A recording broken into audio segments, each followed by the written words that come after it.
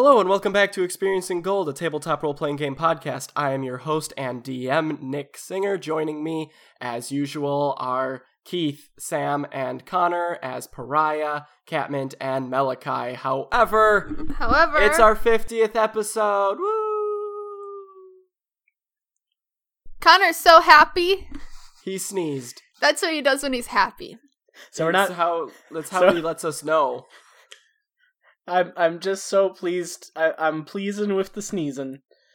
That's how dogs let you know that they're play fighting. With the Yeah, they sneeze. Or how they let you know they really got to go outside. They'll come up to you and just sneeze. Dogs is weird. Dogs are great.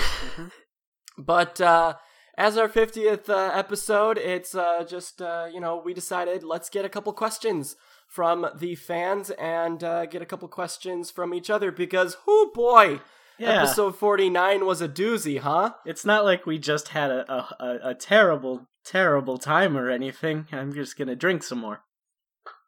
I mean, we did all do very stupid things. And now it's time to reflect as we are... Honestly, that episode hurt me more than it hurt you guys. Are you sure about that? I didn't want to have to kill off my girl, but I knew it had to happen. Pariah doesn't have an eye. He doesn't. But that wasn't last episode. That was 48? Yeah, that was 48. Yeah, but I still don't have an eye. He didn't still come doesn't back. have an eye, yeah. And my sister's in a It's not bag. like anybody will lose anything else, probably, right? I bet we're no gonna way. forget about that sister in a bag. There's no way we're gonna remember about Pariah's We're gonna forget sister about in the bag. Constance. You guys have forgotten about the gin in the bottle. We have. We have a lot of we've got a lot of speaking people of in things that places. you've forgotten, I'm gonna do a quick recap of where we are, get you up to speed, just to remind you of a couple things. Alright, let's see if I can sum this up pretty quickly. So the party met in Bastion, they got together and decided, let's go to Victoria, the city in the sky, get some guidance from the heroes before us, and then they were like, oh, okay, so we should go meet with Graco, who was a previous hero. Let's get our songs unlocked, or something like that. So they did. After that, they met with Terra, one of the previous heroes, and they developed a game plan of how to stop the Scarred Man, which, between you and me, I'm pretty sure they've forgotten about. After that, they went to Erin, met her. Erin is the creator of Pariah and all of his siblings, and all of the other Machina. Well, the other Machina can be born. It follows the Tiefling principle. If like a Machina and somebody else have a kid, the result is a Machina. Does that make sense? Yeah, that makes sense. They went to Soup after getting captured by Captain Hemel. Catmint pushed Captain Hemel off of the airship and killed him, quote unquote. They went inside Mon Jalkovich's head in the town named Soup, and when they got out, everything was awful, and the majority of the town had been obliterated. They decided, we can't just take this lightly, it's time to get serious. Then they went to Catmint's village, met Baba Naga underwater, met a dragon named Iborosil. I don't actually know what Sam/Catmint did with that dragon scale that she got, and I'm not thinking about it too much. After that, they went and met Tamber in Duskvale and solved a murder mystery, and it was pretty fun. After that, they went to Grand Falls, met Duke, Pariah almost died, and then they killed the Prestige. And saved Doug's life, which I did not expect, which I also was able to turn into something super fun. That wasn't, if you've watched, you know what's going on. They all split up after that to go their separate ways and train more, get their Godslayer weapons, that sort of thing. If you haven't listened to those, I'm not going to sum them up because their individual episodes are pretty fantastic, and I would recommend listening to them. After that, they found out that the Clockwork Faithful, the nut jobs that worship Erin, were over causing problems in Victoria and placed the entire town under, well, it's not really martial law. I guess it's martial law. And by town, I mean city. So they went into the Clockwork Faithful's base, their church, solved some puzzles, and then killed Captain Himmel for a second time. They then found out, upon going back to Erin, that Erin was actually a doppelganger and had been for quite some time. They killed the doppelganger, saved Erin, and then found out that the ruins that they discovered back in, I want to say it was like the 3rd or 4th episode, was actually the Crescendo's base. They went through all the floors, solving puzzles, conversing with the scarred man every single time they had to go down the stairs, and, they did not like that so much. And eventually they confronted him and lost horribly. They are now in hell, and you're brought up to speed. That's where the recap goes. Well done. And that's Thank what you you. missed Good on recap. D&D. That was really funny. It was a What? That's What You Missed on Glee reference, and that's what you missed on D&D. It was really funny. I don't know Glee. Yeah, that's probably for the best. First question from one of our listeners is going to be taken from that guy who's been there since day one. You know who you are, James. Hey, James. my Yeah, boy! very curious about Malachi. Oh. What is your favorite part about playing a Rostovian knight, Connor? Getting to build the Rostovian Knight and sort of figure out what that means. Just for a little background knowledge, the Rostovian Knight came about because Keith's character Rostov decided that for their immortality at the end of being a hero, at the end of the first music campaign, they were going to have their immortality be their fighting style, and it was going to get passed on, and people were going to learn it, and it was going to become more prevalent. So when we were designing characters for this game, I was like, it'd be really cool if I were a student of one of our previous characters in some way. And originally I was going to be one of Graco's, but then I was like, nah, that's too close to home. Now, we had no idea what a Rostovian fighter was really going to be. We had a basic idea. No clue. And then one week when I was visiting Nick back when you guys were living up in Minnesota. Soda. We Down in Minnesota now? for me up in Minnesota. Across for in you Minnesota. up in Minnesota. Mm-hmm. But you and I, one of the days I was there, we just sat down at your computer with all of the currently available D&D books, including like the 4th edition ones to reference some of his old abilities. And we fleshed out that class to the point where we were happy with it. And that was, to me, that was my favorite part of it, because we really got to build that class from the ground up. It was really fun messaging Keith too and being like, Keith, do you still have Rostov's character sheet? And he's like, somewhere? Maybe. Keith, what the hell did Rostov do? Magic. And hit things. Sums it up nicely. But yeah, it's a tweaking of Eldritch Knight. A heavy But it tweaking was of really Eldritch fun Knight. to come up with how is it different than an Eldritch Knight? And that's what a Rostovian Knight is. Because Eldritch Knights really aren't built to tank. No. But Rostovian Knights are. Yes. This one is for Keith Okay. by James. He wants to know, are you going to continue this trend of dread? And will we get to see you as a DM potentially more in the future? So, last Halloween, we did our 2nd episode of Dread. Woo! Yay, it went great. Oh, yeah, God. actually, people survived. And I was really happy with... Person survived. You Person mean. survived. Person survived. And I was really happy. I'm not going to tell you who it was, but I was really happy with the scenario that I created for it. So I really think that I'm going to keep going with Dread. I'm actually probably going to do... I'm going to try to keep creating scenarios, but it's nice to have a few fallbacks because the Dread PDF comes with, I think, 3. Mm-hmm. And they're all pretty good, and we've only played 1. So, Right. But beyond that, I think we've got something that we can say as to more I DMs. was gonna say top secret. We have plans, y'all. We have do have plans. plans. We have There plans. are plans. We'll put it this way. I will not be the only DM. Hey, Sam wants to step in for Easter this year, so This is we're true. actually gonna do Illumin-Easter, hopefully.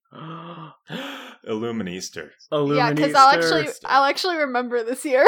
So, like, I think we all, once I DM, we'll all have had opportunities to run games on this show, but there's definitely some more long-term plans in terms of kind of switching around and telling different types of stories. Yeah. Different types of games. All right. This question was to me from James. How did you come up with your setting for the world? And where did you draw inspiration from? A couple people actually asked this one. James just asked it first. And I would have to say, honestly, I have no idea how I came up with it. I know. Because I have an inkling. Please try to remind me, guys. Okay, I'll tell you how. Do you want to say what you're going to say first and then... I was going to say, because I came up with this back in college. We ran the previous campaign to this, and it was crazy fun.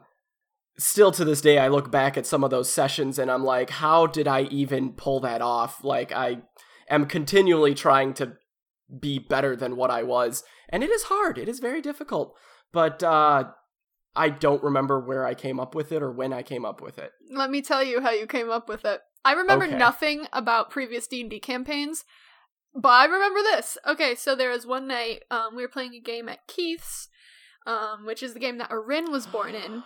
There was a Now I session remember. where we were breaking into, I believe, like a Thieves Guild type thing, fortressy No. thing. No, I know. I already know the session. It was Craddy. I know it was which one it Craddy's was. Labyrinth, is basically where the inspiration came Into from. the Labyrinth by Craddy. Yeah. We were protecting the Dwarven King. A fight that Oh, Keith wow. fully intended for us to not save the king with. Yep. But we did. But he played music during the fight, and Nick and I remember we were talking later, and Nick's like, that was really cool and like very evocative, and it made us kind of like, both of us felt like we were more in the story in that moment. So I think that kind of just stuck with you and spiraled into its own little life apart from that one session. Yeah, I would say that is definitely... Okay, yep, that is where I came up with it. I just did not remember. All those years of ADHD medication. Hey, it's why you And- got me. And as for that, But- that night just kind of came around because I stumbled across that song, Yeah. and And now he's one of my favorite artists. I'm like, this matches like listening to the song. I'm envisioning the battle I've got planned for them. So, well, I guess I'm gonna put that in. One of my big sources of inspiration for it for this has been, obviously a lot of video games. It's a big thing, playing different video games, but it's less of the traditional high fantasy type of video game where you've got your traditional Final Fantasy games. What's one that I recently played that's traditional? Your Octopath Traveler, that traditional high fantasy. And I tend to draw inspiration more from sci-fi or techno, that sort of thing. In case you guys couldn't tell by a lot of the fight music, it's very heavy electronic. Dot Hack, the Dot Hack GU games were a huge musical inspiration for me just because they've got this weird etherealness to them. And I think aesthetically too. A Aesthetically, lot of the aesthetics especially. of Dot Hack lend themselves, I think, to... And the ideas, the themes, the concepts, you can kind of see some parallels within them. Cool. The entire idea of a soul song was actually borrowed from the .hack.gu avatar. That was the inspiration for that. Interesting. Oh, I didn't I know did that. not know that. That makes Yeah. sense. Like looking back, Mhm. obviously, but I love no, that I never fact. would have guessed. But the phrase from that game, the third game, we will either find a way or make one, has stuck with me so much. And so I usually try to evoke that when I'm running a campaign for my players. Doesn't matter what the campaign is. I just want my players to feel like we will either find a way or make one. Mhm. And it's very fun to do. I should have That's learned awesome. to knock. Real talk, Good joke. knock is one of the best spells in D&D. My favorite thing about knock is how loud it is. Mm-hmm. I would love to see just somebody use the volume of knock rather than the spell itself. Well, right? I'm gonna write that down for my next character Just Oh like my gosh. because I have Just some like- ideas. So I put in my earplugs, and in this vast echoey chamber, I hit knock on the door over there. I Behind them. wanted. Boom. The crystal Can I golems just shatter. take this? I used Create one of thaumaturgy those. to amplify it.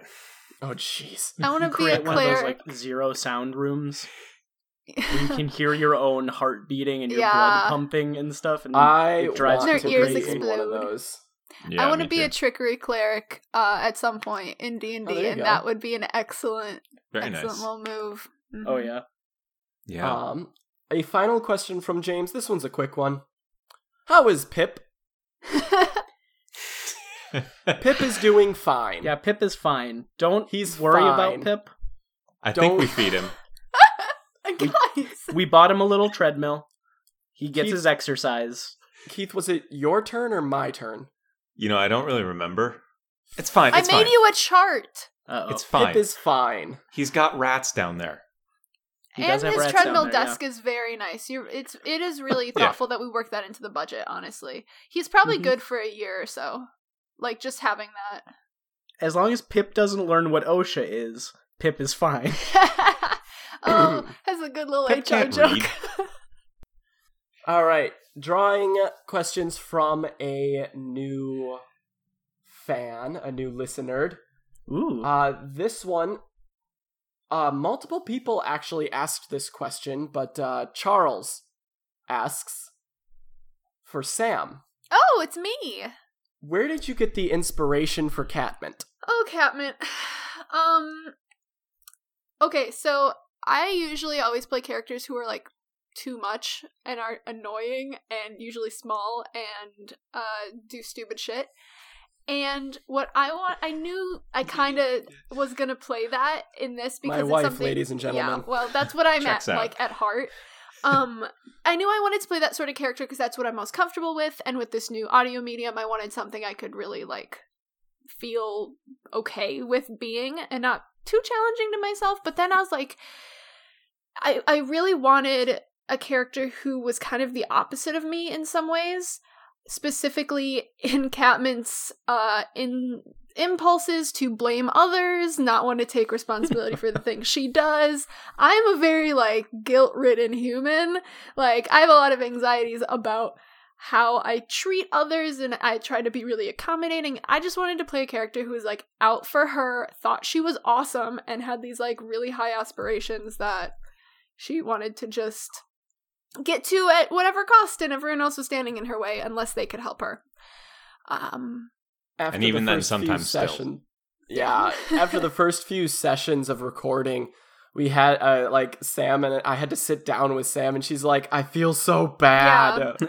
It was Catmint's yeah. so mean." I'm like, "It's fine. Here's Character the- growth exists." Here's the thing though, Sam. One of my a very good friend of mine who listens to our show, I was talking to them and they were telling me, at the beginning Catmint kind of grated on me, but she very quickly became my favorite character. Oh, that's sweet. Yeah, it is also an opportunity for me to practice character development, which I'm, with writing and everything, I try to really like have subtle character development. I think Catmint kind of changed pretty quickly, but that's because it's kind of who she is.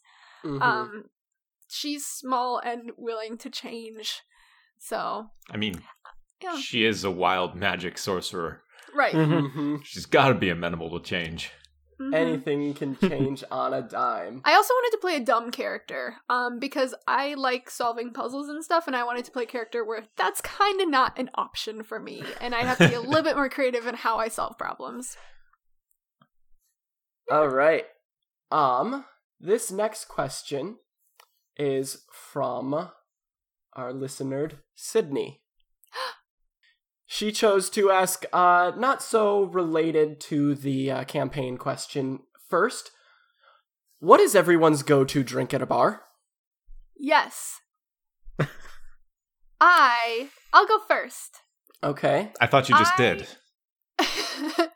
I will usually have some sort of white ale, blonde ale, something of the Belgian variety. And if I'm not drinking beer, I'm gonna have probably a vodka cranberry, because I'm basic. Yeah.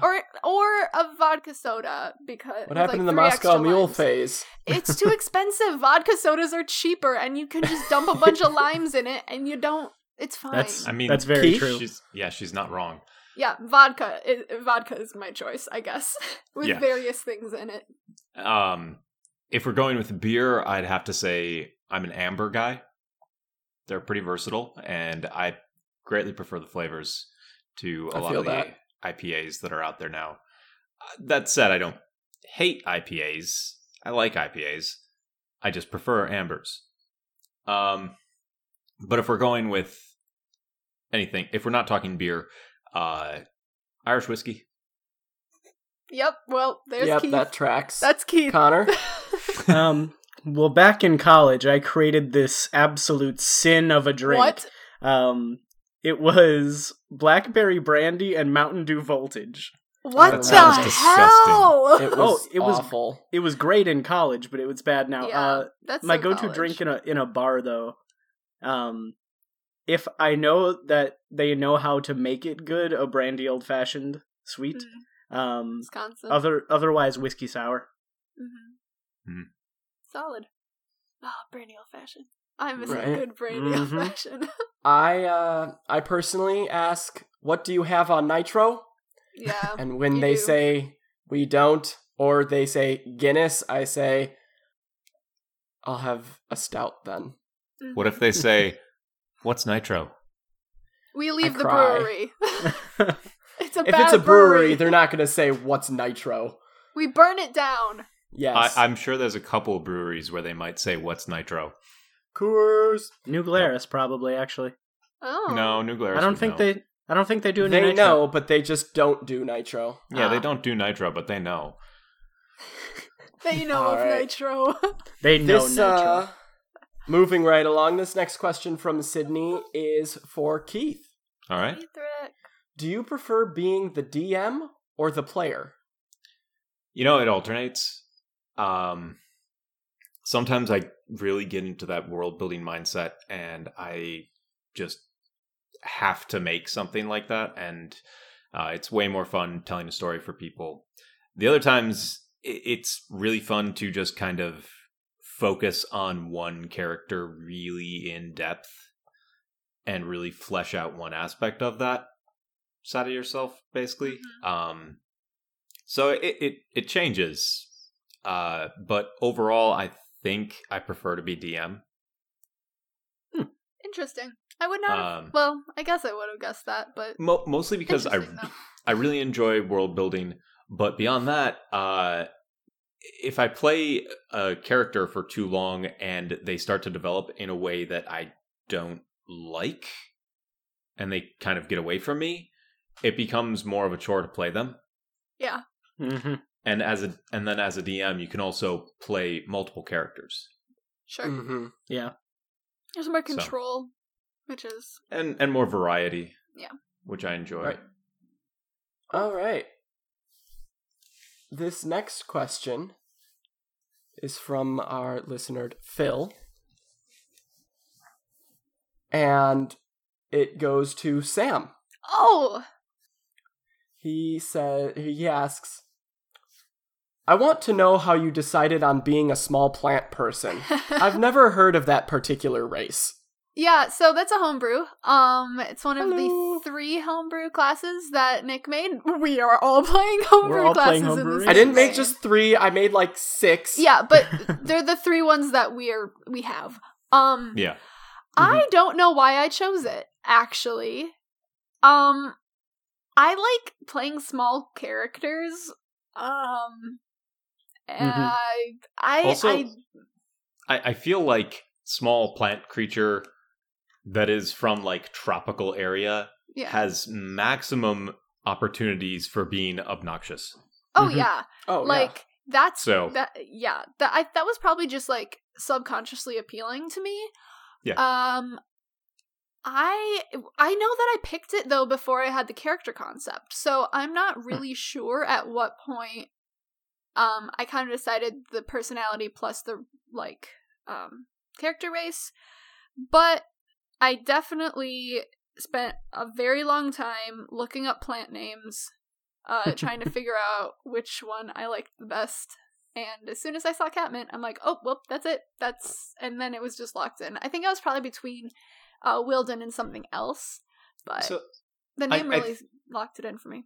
speaking of the name Catmint, I think I remember you in one of the very, very early episodes describing a cat tail. describing a cat yeah. tail instead of Catmint, which is just another name for catnip. That definitely happens. I definitely say that. I think it's Okay. because I was bouncing between the two. So I was bouncing between I liked the idea of her having like a cattail on her head, Mhm. for a variety of reasons. Yeah. But I also liked the name Catmint. So I know I was like looking at a bunch of Wikipedia pages for like alternate names for like For I went cattails? deep one afternoon, yeah. And I think I probably just confused myself and forgot what I actually landed on and just kind of combined the two, which I kind of like for her.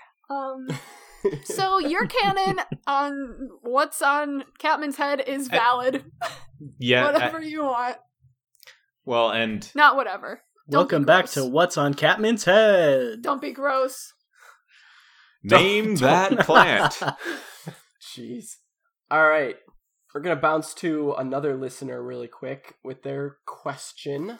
This one's from listener Mag. They fielded it to all of us, but we're going to direct the first half of the question at Connor. Ooh. What are some challenges you face as a relatively small real play podcast?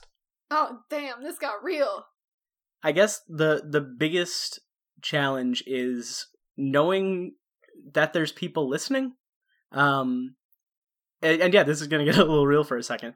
It's weird, like when you think of, all the bigger actual play D&D podcasts, or really any podcast, you always think of them as having a lot more listener engagement than they probably do in relation to their entire audience. Like, we, for the most part, don't get a lot of interaction with our fans through social media, through email, through whatever. Partially because of our own fault. Yeah, partially because we're not great at, we're not the best at running that kind of stuff and fostering good engagement. But also because we are a smaller podcast, so it's hard to really get a feel for how many people are actually listening, how many people are actually enjoying it. It's one of the reasons why we always bookend our episodes in this podcast and our sister podcast Beard Games with, if you want to reach out to us about anything, Yeah. here's how you can do it. Because we really want to hear from you. And when we say we want feedback, we really mean it. We really want to know what we can be doing to be better. We really want to know what you guys like about the show, what you dislike about the show. We want to hear it. And as a smaller podcast, you really don't get a whole lot of that. And to me, that's the biggest struggle of being a smaller show. Now, the risk you run when you run into being a large show Mhm. is you run into the fans that think that they know how the show should be run. Yeah, Yeah. or they own the characters, which is Yup. something I really like about being small, is because I feel like a great deal of ownership toward our story and toward our characters. Right. Mhm. That I think probably bigger scale productions lose a little bit just because of the nature of what it is. And there's nothing wrong with either. Yeah. I'm a control freak, so... That ties into the second half of the question that I'm going to field at you, Sam.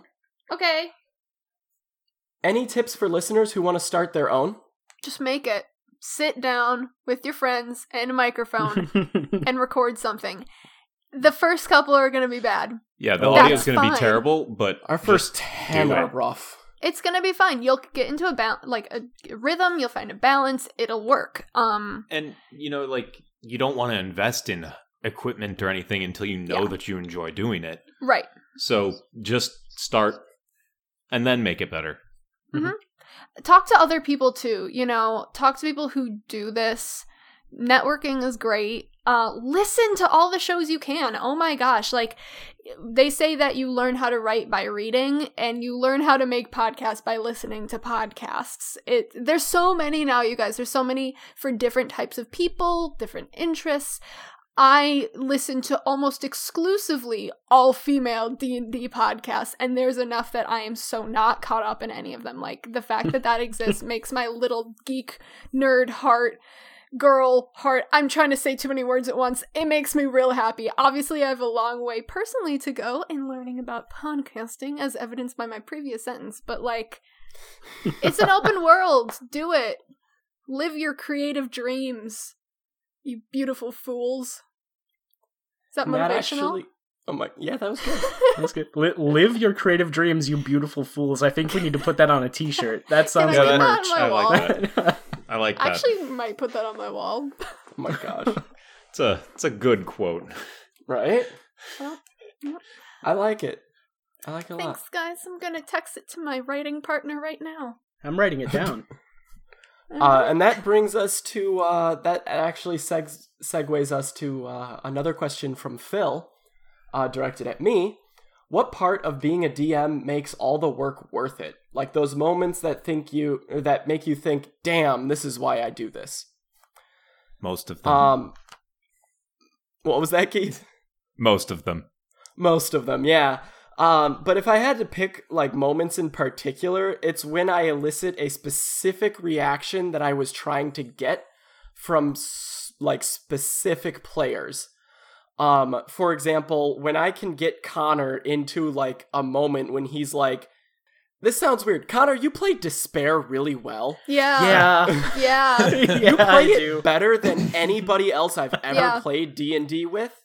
And so that's why sometimes I tend to throw a couple more, troubles your way, because I'm like, if anybody's going to be able to nail this, it's going to be Connor. And when I want to do something scary or spooky or something that you're not expecting, I'm like, what would get Sam? Yeah.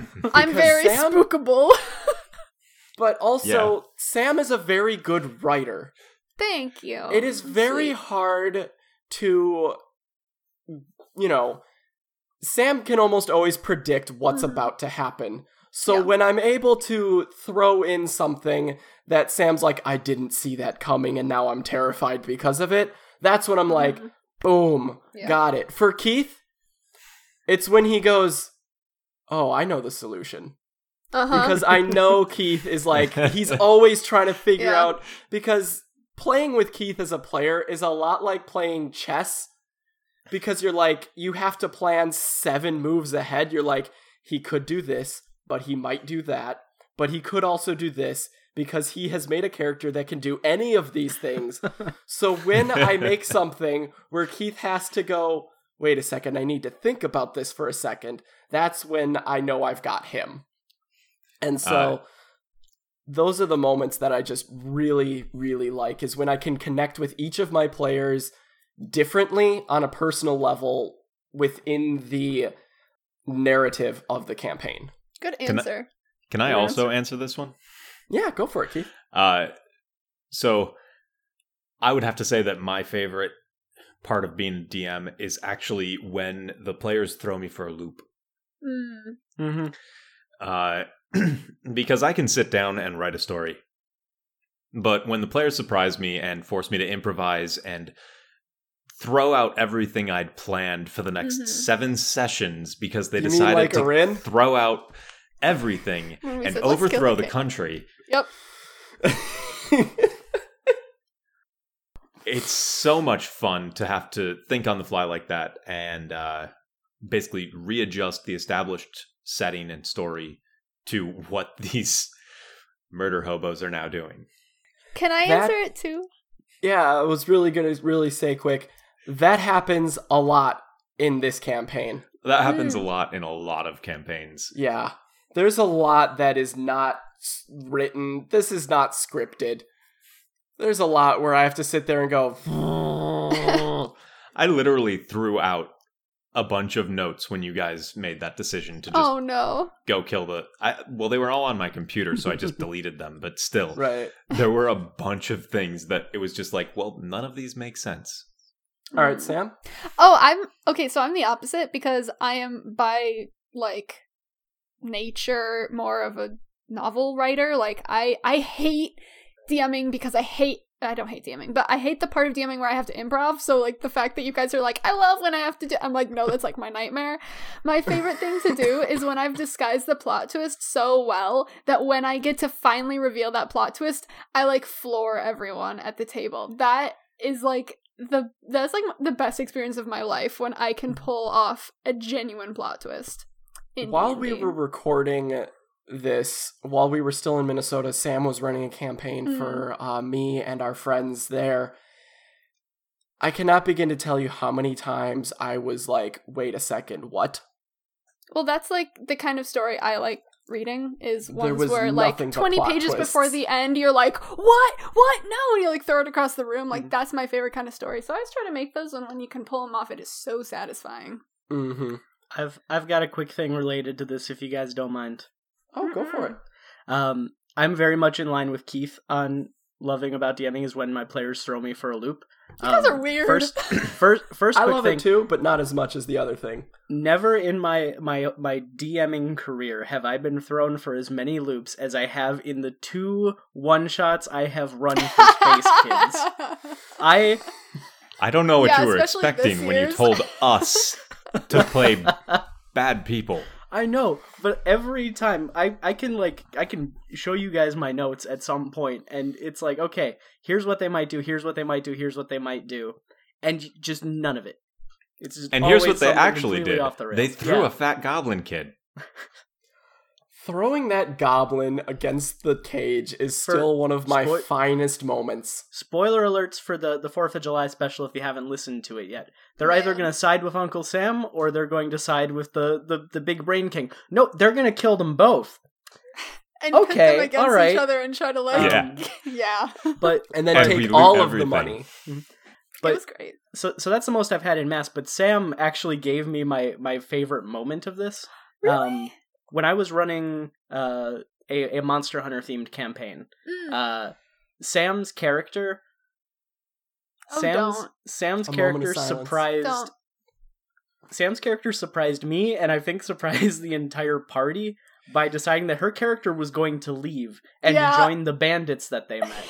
And the reason it was my favorite was because like I don't remember how I reacted in game to it, but I went home that night and I just like was staring at my notes like, how the fuck do I make this work? And and that moment for me, the how do I make this work? How do I like plan now for this new twist that got this new wrench that got thrown into my world? That's what I love about DMing is like building my world around these twists. When I Mhm. made that decision, I was shaking because I'm like, Connor's gonna murder me. No, Like, I loved it. I was so nervous. It was so upsetting to my character. He was like, "We're best friends. Why are you doing It's like a this?" full-on Doctor Who companion leaving moment. Like pretty was much was. Yeah, Mhm. it was fun. I loved that. Love that Mhm. character. Fun campaign. All right, getting to some more questions. This one is from listener Allie, who asks Allie! all of us, "Who is your D&D role model?" Oh my god. We'll start with Connor. Oh no, I wanted more time to think. I can go Um, first. All right, Sam can go I first. have an answer prepared at all times because who's surprised that it's Laura fucking Bailey? Yeah, I'm not Okay, so surprised. here's the thing. I'm not talking about Laura's characters in Critical Role, although you know I love Jester very, very much. I am talking about the Ashes of Volcana campaign that Will Wheaton ran on Geek and Sundry, where Laura played a pink-haired robot lady, and I fell in love with her. And it's because she pulls off the character type that I play, where it's like spirited, naive, kind of an idiot, really wants to do well, but doesn't always. She embodies that, and I think she's super funny and adorable and a great mom and wife, and I just want to be her, not in a weird way. Just like, and once I saw her in a Shake Shack, or not Shake Shack, in a, where were we? That was at Gen Con, and you saw her at a Five Guys burger and It no, was it was a a Steak Steak and Shake. Escape. I saw her Steak at Escape? Steak and Steak Shake. Escape are only found in the malls in And Wisconsin. she ordered a shake, and I was staring at her from across the restaurant like, why do I recognize that woman? And then she left, and I'm like, oh. So, her. And also I love Taliesin. I'm sorry, I really like Critical Role, people. Big fan of Taliesin. Keith. I have no idea. Mm-hmm. That's okay. And here I thought it was going to be me. I'll go old school and say, actually, no, I have a new one. I forget his name. But he does the animated spell book on YouTube. Ooh. I know who you're talking about. The creative situations that he gets into and the solutions he comes up with when he discusses these things on his channel are amazing. And Bashu. Yes? No? maybe I don't know his name. Oh, okay. Animated spellbook on YouTube. It's great. Awesome. I'm gonna watch these. I haven't watched these. Connor. These are beautiful. Connor, Wow. For a DM, from a DM's perspective, Matt Mercer. I mean, he's the god. The way that man Yeah. can use the game to tell a story and to create such powerful emotion, and like being a very good voice actor definitely helps with that. Yeah. He's like But the just- Jesus of D&D. yeah. But just the way he can use the game to weave that story is amazing to me. Mm-hmm. And from a player's perspective, Sam, I'm kind of with you on the all Critical Role. Liam O'Brien, who's also on of course Critical you Role. like Liam. Yes. Every character he plays, I am like enthralled with in terms of like the way he gets into the character, the way he like genuinely seems to be having fun with every character he plays, even when they're Yeah. usually the saddest members of the party. Yeah. Connor, Yeah. you and I should do a season 2 Critical Role cosplay with Jester and Sad Dad. I forgot his name. Caleb, Sad. Yeah, that one. Mhm. Sad bad. I'd be down. I could become a trash wizard. If I can use a actor for my inspiration for characters, Yeah. I'd say Alan Tudyk. Nice. That's Oh, awesome. okay. Yes, totally. He's like a He, D&D he's a style actor, which is a goddamn weird thing to say, chameleon. but he's wonderful. Alan Tudyk was my inspiration for Duke, actually. Yeah, oh my I can god, see I that. want him to voice Duke. Oh my god. So Alan Tudyk is voicing Duke in Experience in Gold Animated. You heard it here first. No! Alan Tudyk agent, God. you can get at us. An exclusive. Yeah, right. Oh, I don't know. He I'll- is prolific enough. He might. He went to Juilliard. Either that or we get Pat Warburton. Oh, Pat Warburton. Pat is Warburton everyone. also plays. I No, everyone. I like Pat Pat Warburton as Warburton one of the plays the- Prestige. No, Pat Warburton plays No. the Scarred Man. Yeah. Pat Warburton is the scarred man. Alan Tudyk is Duke. Yep. I would actually want Travis McElroy to be the voice of Cassius. Okay, yeah. I could see it. I could see Okay. it. Yeah, all right. Can we just get all the McElroy brothers to do the trio of bad The dudes? McElroy Right. brothers will be an Experience in Gold. oh my god. No. They won't. They won't. But speaking of the McElroy brothers, going to my answer Yeah. for that question, as a DM, it is split obviously between Matt Mercer because good lord, he is the Jesus of the Trinity of D&D. and Griffin McElroy. The Holy Spirit of the Trinity of D&D. Yeah, Chris Griffin Perkins is God, McElroy the Father. is like, I didn't know that these guys existed until Sam just started listening to them. I don't even know how you found the John brothers. and Hank Green. That makes sense. And But she started listening to it, and she's like, you would think these guys are really funny because, you know, it's you, and you have 2 younger brothers. And I was like, okay, I'll give it a listen. And I'm like, I hate this because this is everything I've ever wanted my brothers and me to do. Mm-hmm. Your brothers, No your brothers, fair. and you. Yeah, my brother and me. And then she's like, they're also doing D&D, and I'm horrible at listening to podcasts. I hardly listen to podcasts just because I have 0 attention span, and it's very difficult for me to focus on them. Mm-hmm. Same. But I'm trying to get better at it. But from what I've listened to, and I've gotten a decent way into Adventure Zone, the balance that he creates, which is funny because they call it that. The balance he creates between seriousness and fun is something that I consistently strive for. Yeah. It is unbelievable how he can, even on a dime, take a moment that is like super serious or super funny and flip it on an end. Mm-hmm. And he just rolls with his brother's punches continually, and it is fantastic. Yeah. So I love that. That is my answer for that. This last question is asked by a lot of people, and I'm gonna field it to all 3 of you. We'll start with Keith on this one. What is your favorite moment of the campaign so far? Falling off the waterfall. Yeah, that's so good. Just, I don't even need to elaborate. Nope, it was good. And then the meeting after. Yep. That's all. Connor or Sam? I have no idea. Hold on. I've got it. So up until recently, it would have been Soup. Okay. Like the entirety of the Soup arc, but recently I've been thinking, and the Baba Naga's hut Really? Was such a good moment of characterization for all 3 of our characters, really. Mm-hmm. And I feel like it kind of, that's the moment where it kind of, I felt after listening back to the podcast, we kind of united as a party fully. Yeah. Like we were driven towards the same goal at Soup, but after Baba Naga's hut, it felt like we were all in it together. Mm-hmm. That's lovely. We're all in this Together. I could do that whole dance. No. Please don't. I still know it. The audience can't see it. Yeah, I know. Yeah. I'm just telling you all. But I could. I think my favorite Catmint moment is the aftermath of Soup, because that's when she really realized I think how she had to take other people more seriously and be more respectful, and the value of life.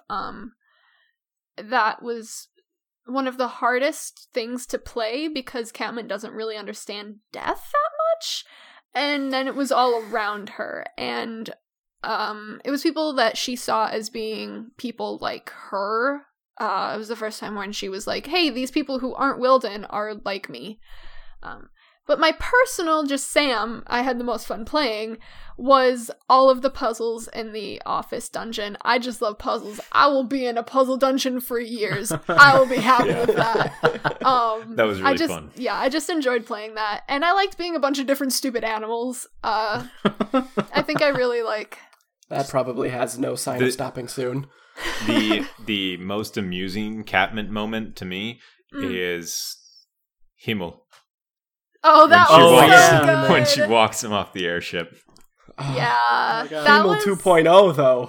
That was another point where I'm like, because not only was I lost as a player, but Catmint didn't know what to do. And usually when I'm lost as a player, I just have to be like, okay, what is Catmint going to do? Because Catmint's pretty easy to predict. She didn't know either. So I'm like, girlfriend, where are we now? I want Captain Himmel to be our Captain Ginyu. I don't know what that is. Nick gets it. I get it. He's so dead, though. I agree. He's so very Nothing dead. exists of him anymore. I cannot bring him back. Angry ghost of Captain Himmel. Oh man, you guys Son of know. Himmel. It doesn't exist. It's a Son great of Himmel. idea. I love You that. thought you were rid of me? Boo! You thought that I was gone? No, it is me as a ghost. Imprint out of it. Oh, I can't do it. Boo. Imprint of a departed soul. I can't do that accent. I wish I could. It was just, man. Love a Hemo. I took a gamble with that voice. I was just like, German, but also awkwardly sexual. Let's go. Okay. It's the It's squeaks. the lilts, yeah. It's the lilts and the squeaks in his voice. Like, yeah, there you go. Like, yeah, no, like that was the goal with it. Was I wanted to push that envelope of uncomfortable with that character, and it was very fun. All right. He made me uncomfortable. Yeah. Mm-hmm. But I still wore his coat for the longest time. Forgot You about did. that. Yep. Over his poncho. Yes. I just, And under a cloak. Mm-hmm. let's keep going in the questions. The questions, yes. All right, so now we're getting to a couple questions that you guys asked each other. Yay! I am going to I love all my questions. I want to ask start all of them. with Keith's questions. Well, I have a quick question for Sam. Mm. Why? What? What? I don't know I what think you're it has talking- relation to do with Catmint, I assume. Yes. Just why Catman? Why? We've talked about this. Partly now, because I know she annoys you. And I never had older siblings, and you're the closest thing to an older brother I'm ever gonna have. And I just wanna annoy you. That makes All right, sense. fair. Why So- Pariah, you sticky old bastard, you know? Like, Oh my come gosh. on, y'all. Because I'm All grumpy. right, so Keith's first question is actually fielded to the character Catmint. Mm-hmm. Oh god, okay. Oh. It's not super serious, don't Girls worry. under fire today. How long would it take for the catmint on your head to grow back naturally if you lost it? Does it have any status beyond your own assigned one? That's a very interesting question. The This answer... calls to mind the moment when she lost her catmint and went bald, and they went catmint, and she said, "No more." And that, to me, is one of my favorite moments in this campaign. I just want to forgot say, about it's not my that. favorite moment, but it is one of the best I moments. forgot. It's an I existential forgot. crisis summed up It in a was single sentence. amazing. No more. I don't know how long it would take to grow back. I assume however long it would take for an actual catmint to grow. I do not know all of my botany facts. I don't think there's any magic. However, there might be, because I'm not running this campaign. And also, she definitely thinks that she is anything that grows on her head. That's her name. So, if something else started growing on her head, her name would be whatever that is.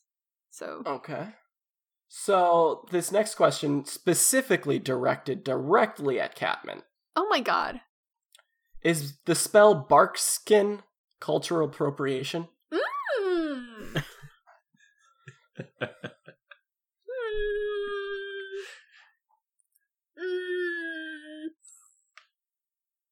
No. Because nobody knew they existed and the spell was made before everyone knew about Wilden, and now it's just kind of a celebration of, hey look, I'm like those cool new people in town. And there you have it. Okay, that makes sense. And this last question from Keith is to Sam, or not last question, but last to Sam. Oh, I was as like, the, Keith person. only asked me questions. I feel No. so honored. This is your side. Yeah. Does Catmint perceive herself as more similar to Pariah or more similar to Malachi? Interesting. That I've never thought of this. I think Pariah. I think she really feels a kinship that she can't really explain. Yeah, definitely. I think she like adores Malachi and like he's very, very important to her, but she doesn't she connects a lot, I think, with Pariah's individuality. And the fact that he is kind of a loner, and she, you know, she's always been surrounded by people, but I think she, has always kind of felt like she's fighting for herself, by choice. So I think she recognizes that in Pariah, and, thinks that Malachi's kindness is not a weakness, but something she probably couldn't achieve in herself. Like, Malachi has a gift for connecting with people and a kind of more softness than I think Catman sees herself as having. Not necessarily saying that's true, but I think that's probably what she sees. Speaking of Malachi, this question is from Keith to Malachi. Okay. How have you come to grips with your eternal youth? Hell yeah! I don't think Malachi truly has. Denial. Yeah, honestly, yeah, a lot of it is denial. I think when I first created Malachi, one of the things, because I knew Nick's whole thing of, when the heroes complete their task, they become immortal. I think when I first created Malachi and when I was first like coming up with the idea of his personality and everything, knowing that, I knew that Malachi would not want to be immortal in that way when it started out. Malachi's lived longer than any human should at this point. He's outlived his parents, he's probably outlived his younger brother. He didn't have a family really outside of the Rostovians until he met you guys. Yeah. So I think a lot of what Malachi was doing, and it never really came up at that point when it was relevant, but I always envisioned Malachi as wanting to be a hero so he could die. Interesting. In combat, so he could, have that warrior's death kind of thing, but still be seen as a heroic figure. I love that. I had a whole, idea prepared of if the opportunity ever came up earlier in the campaign, Malachi would have sacrificed himself. Yeah. You certainly came close in Mon Jalkovich's head. Yeah. Mm-hmm. And he tried to again, even now that he's, he's past that, even in episode 49, he tried to. Yeah. Mm-hmm.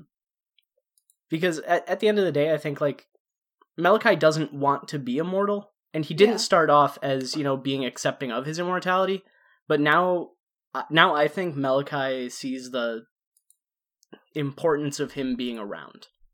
Mm-hmm. So he's more at terms with it now. He still doesn't want to live forever. At some point, he wants to pass on. Mm-hmm. But he's okay with the idea of sticking around for a long time. Yeah. All right. Cool. Second question for Malachi. Why were you inspired by the heroes of the Fourth Era more so than heroes of previous eras? For example, you could have emulated... Or, why did you choose to emulate, the Rostovian Knight? Why did you go that direction? Why do you write things down like Terra always did? Why not master all the magic like Mandelbrot? Or start a town like Reese? Something that came up very briefly. Malachi was from a small town. And he grew up in the tavern, basically listening to stories of the heroes. And... For very meta reasons, because those heroes were the Fourth Era heroes that was the campaign that I played in. I didn't play with your guys' version of the third heroes or the second heroes or anything like that. There was no first, second, or third. Oh. Those were invented with the fourth. We might play it at some point. That'd be fun. Yeah. That would be fun. Do we really want to learn how to play second edition? No, we would just fake... Oh, okay. You get less good scores for being a woman. It's true. So... Oh, that is true. And plus, I'm not letting anybody play Reese. Oh, no. Or Pent, or Sarah, or Mandelbrot, or his friends. Let's keep going. We'll just write books about it. It's fine. So Malachi grew up in this small town listening to, passing storytellers stop in the tavern and tell stories about... I think because it was the most recent, Malachi was a kid not long after the Fourth Era Heroes Adventures. Right. So they were the most recent, so they were the most told at that point. He fell in love with those stories, and from a young age always wanted to be a storyteller. The reason he writes everything down is because he has a passion for history, and now that he's, started to experience adventures and sees, hey, it's not all the good stuff that the bards sing about, or that the storytellers sing about, because only one bard exists in this one, so I can't use that Damn expression. Uh-huh. It's not all the good stuff that the storytellers talk about. There's a lot of pain. There's a lot of anger. There's a lot of confusion. Malachi wants there to be an accurate portrayal of our adventures. So, in part, no one ends up like he was when he was a kid, where he had this like incredibly fanciful idea of what the heroes were, and sort of romanticized the idea of like combat and being this larger than life figure. Mm-hmm. Keith's last question, directed at Connor. Why swords? Why not swords? And there you have it, folks. That's but good. spears and guns. But spears, jeez. Because I like the idea of being a big, like, bashy sword guy. I play mostly Dex characters in, like, everything else, so I wanted to try my hand at being a strength smash boy. Okay. So Connor has a couple questions. This one is for Sam and Keith. Yeah. If you could transplant your character to any fictional world, where do you think they would be the most at home? God. Red Dead Redemption. Yeah, that's definitely the answer for me. Yeah.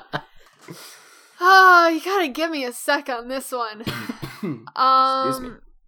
Oh my god, I just had the funniest thought. Gossip Girl? Okay. Can I make Catmint a high society New York socialite amongst the glitz and glamour of the mid-2000s? Because she would love that. That sounds great. This next one from Connor. Sam, what songs or bands do you associate with Catmint? If you already have a character-specific playlist, what's on it? Yeah, I do actually. I want to expand on my playlist. Count on that. Haven't done. I always make playlists. I make playlists for every character idea I have, every novel idea I have. I have so many of them. Same. It's really important to me. Usually, I'm pulling up my Catmint playlist. I need to update it, but I have a couple songs from Moana. The whole staring at the edge of the water is so Catmint. I love. You know, I'll just read some of my favorites off this list. I have Mountain Sound from of Monsters and Men, which is one of my favorite songs that reminds me of D&D, along with Lionheart by them, which is not actually on this playlist, but those both really feel to me like this adventurous, we have a crew of people and we're kind of broken, but we're gonna go try to do our best. I have Creedence Clearwater Revival's Up Around the Bend, which I think is a beautifully Catmint song. I like the kind of folksy thing, which would not be immediately what I would associate with her, but I think it fits. I have Careful What You Pack by They Might Be Giants, especially the lyric where she thinks she's smart, she's just curious. Yep. So, I have House of Gold by 21 Pilots, to kind of evoke the idea of her family and the way that she still feels indebted to them. She always is thinking of them in a lot of the choices she makes. I have another one of my favorite D&D songs, which is The Sun by Pavrov Stellar, and it says, the lyric is, I'm gonna tell my mama that I'm a traveler, I'm gonna follow the sun. Lots of cool techno kind of electro swing in the song as well, and I would recommend it for you guys. I think you would like it a lot. I've got the lovely Riptide by Vance Joy, which was overplayed on the radio, but I still like it. Let me tell you why. It reminds me of this campaign, because... What? Y'all are making faces. This is your last song. This is your last song. What's going on? I'm cutting sorry, you I have off. so many. I put a spell I know on you you have also. so many. it's That's why okay. I'm cutting you off. Okay, so in Riptide, one of the lyrics is, oh, my phone is playing music. This is not what I wanted. It's, now I feel put on the spot. It's, this guy decides to quit his job and head to New York City. This cowboy's running from himself, and she's been living on the highest shelf, which is just all of our characters? Yeah, holy shit. So that's a song that I've always really liked for the whole campaign. I'm sorry, you can't get me talking about character playlists. I will not shut up. Yeah, I'm Follow sorry. me on Spotify. that was a mistake. I'm sorry. I was curious. This one goes to Keith from Connor. Is there anything that, so far, you wish you'd done differently with your character?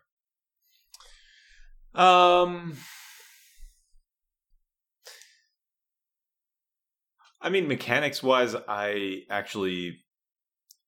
flip-flopped a little bit on being an arcane trickster, in part because we've got so many magic users already. True. And You then... have 3 people that can cast Mirror Image. Yep. And then character development-wise, it's still difficult for him to be expressive. And I catch myself playing him slipping back, but I think that's still kind of appropriate for him. So, Okay. you know, it's like I would like to implement more of it, but it's also kind of getting out of my own personal hands, and he's just, you know, when he gets uncomfortable with the situation, he reverts more back into the grumpy cowboy. But yeah, I like the grumpy cowboy. A little bit of a spoiler for things to come.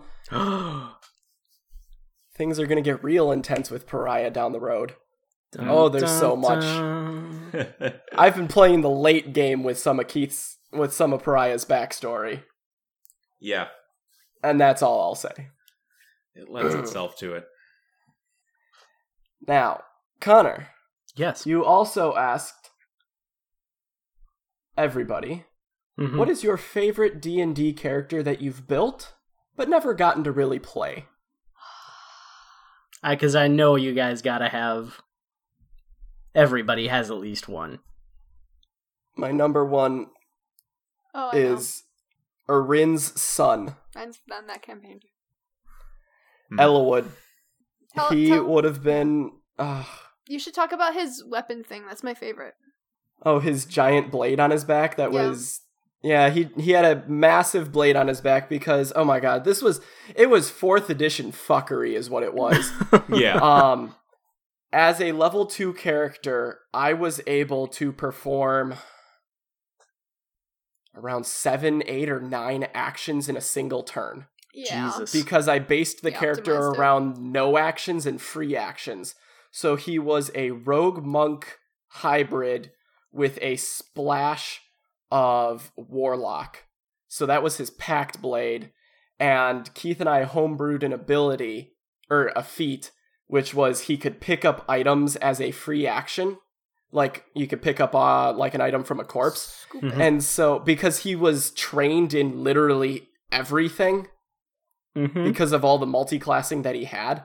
And so he had this massive blade strapped to his back, but he never used it because he chose instead to just punch things or pick up weapons from dead enemies and use those. Mm-hmm.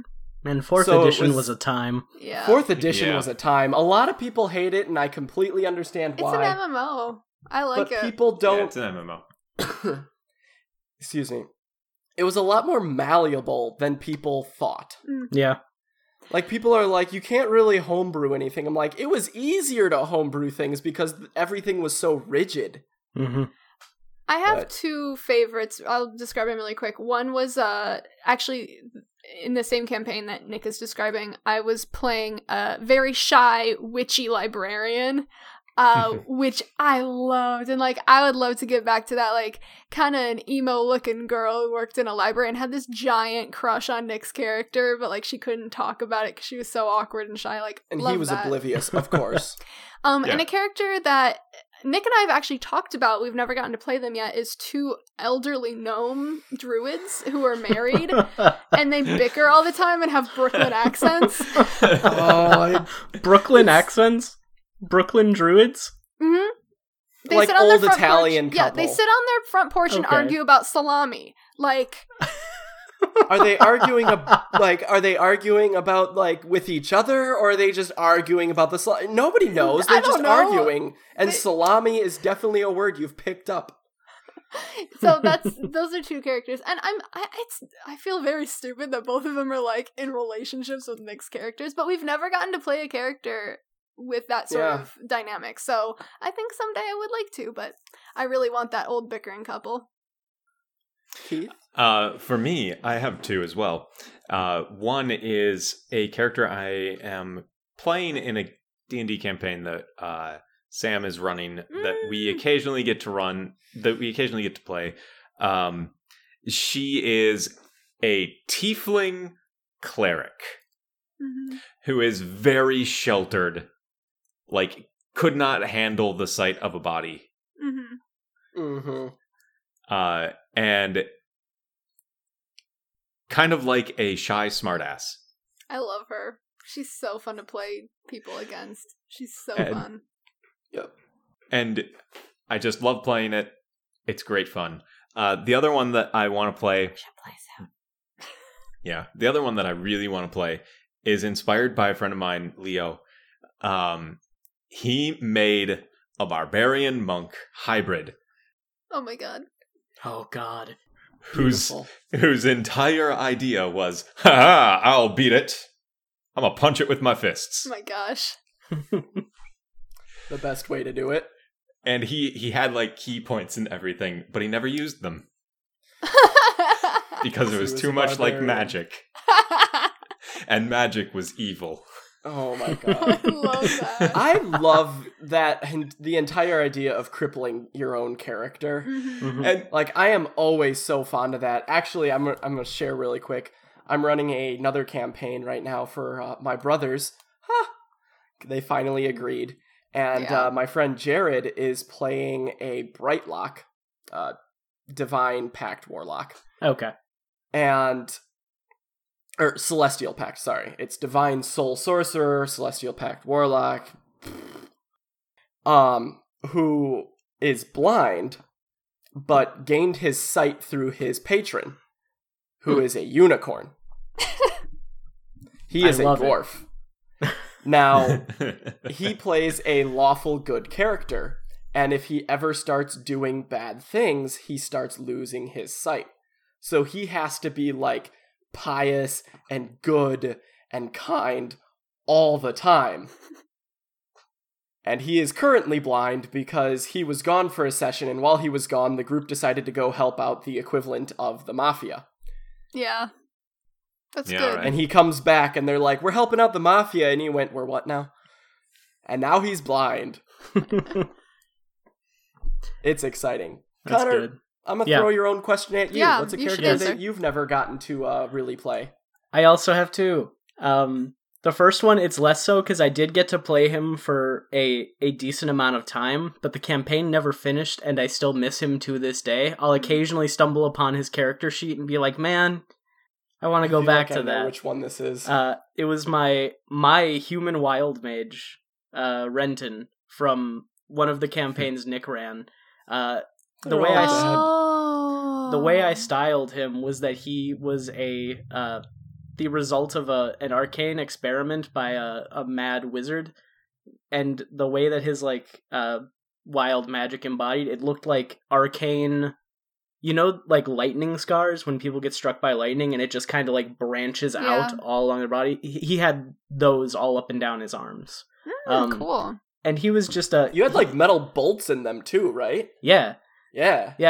He was not a happy boy to start out, but he had a very good arc, a very good character arc that I really liked, and he was a very fun character to play. I got to turn somebody into a T-Rex once. Yeah. We went back in time, and one of our party members literally fucked everything up. Almost fucked everything up. Yeah. And I'm looking at you, Bryce. I mean that in the best way because it was hilarious. I got so angry about that. My character did. He got so angry that he turned into a sheep. Well, you wild surged multiple times. You turned into a sheep, and then you exploded in a thing of blue feathers, and then turned into a sheep. Yep. Which Been is there. the best. Feel that. You know, Bryce actually messaged me about that the other day. Yeah. She's like, hey, you remember when Connor turned into a sheep and had blue feathers? I was like, okay, yes, I remember it, Bryce. But then there's a character who I never really got to play. I played them only once. It was a 4th edition character. It was in a campaign that Sam was going to run for a bunch of us. I forgot about that. Nick, you weren't there. No, I was. Keith and... No, you weren't. No, you weren't. Keith This and was when Connor, you were were up both in there. Minnesota. Oh, this Like is the one first that when time I I was in ever my DM'd. internship. Oh. It's the first time I ever DM'd, and I was freaking terrified. It was Raspberry, the pixie sword mage. Yeah. He was a, in air quotes, big game hunter, because everything was big game to him. The only session that I ever played with him, he broke into a hat shop, stole a bunch of hats for the party, and got a old, tired basset hound for a mount.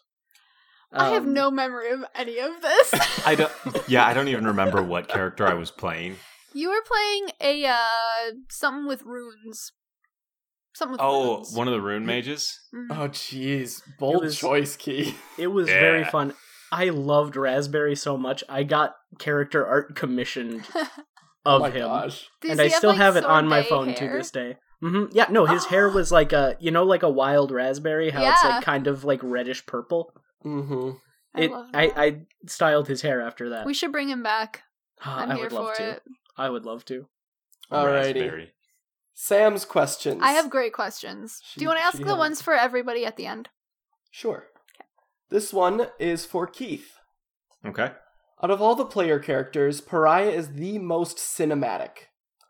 Tell us what a film or video game focused solely on Pariah would look like, and what song plays in the trailers. Red Dead Redemption? I mean, that was definitely the name of it is Pariah. No, the name of it is Pariah, and I think that the cinematic feel for it is it's his wanderings, because he's almost as old as Malachi, and he's spent most of that just kind of wandering the world, going from place to place, killing people when they were bad, helping people when he felt like they needed it. And so basically it would be like a high fantasy steampunk version of like The Man with No Name. Oh, I love that. Okay. Or Fistful of Dollars, that trilogy. I love Fistful of Dollars. Fantasy Clint Eastwood. Yeah, yep. I mean, I already styled him after Clint Eastwood. Like westerns. Yeah. I actually styled him after The Man with No Name. Right. I knew that. Complete with the poncho and everything. Yep. And I think that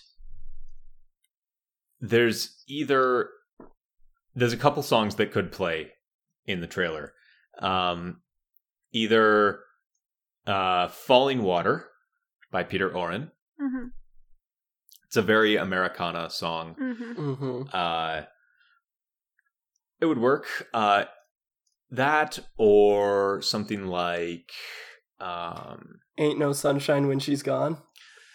I was gonna say Ain't No Grave by Johnny Cash. Yes. Yeah. Yes. Love that. Yeah. There you have. That's the one, Keith. That one right there. That's the song that I have on my playlist for the waterfall scene. Oh, hell yeah. Good. It's so nice. All right. This next question from Sam is for Connor. Malachi is influenced by many relationships: his fellow Rostovian knights, his long-dead family, Yoel, Yoel's people, Jack, Lucian, and of course his fellow heroes. Which of these identities are most important to him, and what might he want to pursue more than he already is? Are there any of them that he wishes didn't have influence over him? Ooh, boy. I made book club questions. Ooh, boy. I think the most important relationship he has is with Yoel. Yeah. from the moment that he woke up in the care of a Rostovian Grandmaster and was told, hey, you can't walk anymore, but you've got this weird living shadow thing. They've literally been inseparable, and they've become family. Until, like I mentioned earlier, until he met you guys, he didn't have anyone but Yol. Mm-hmm. So that's definitely his the most important relationship for Malachi is with Yol. I think he wishes he had gone to... We went to his hometown once, and it was sort of brought up Malachi didn't want to go in. He didn't want to be back there. I think he wishes that he would have gone back to see his family. Yeah. Because Malachi ran away when he was 16, and never went back. I'm sure he probably, had found out that his parents had died, but still never went back. And the first time that he actually was in Willow again was with you guys. They don't have much of an influence on him anymore, just because it's been so long. Malachi both loves and loathes the fact that he has a patron, and that it's Jack.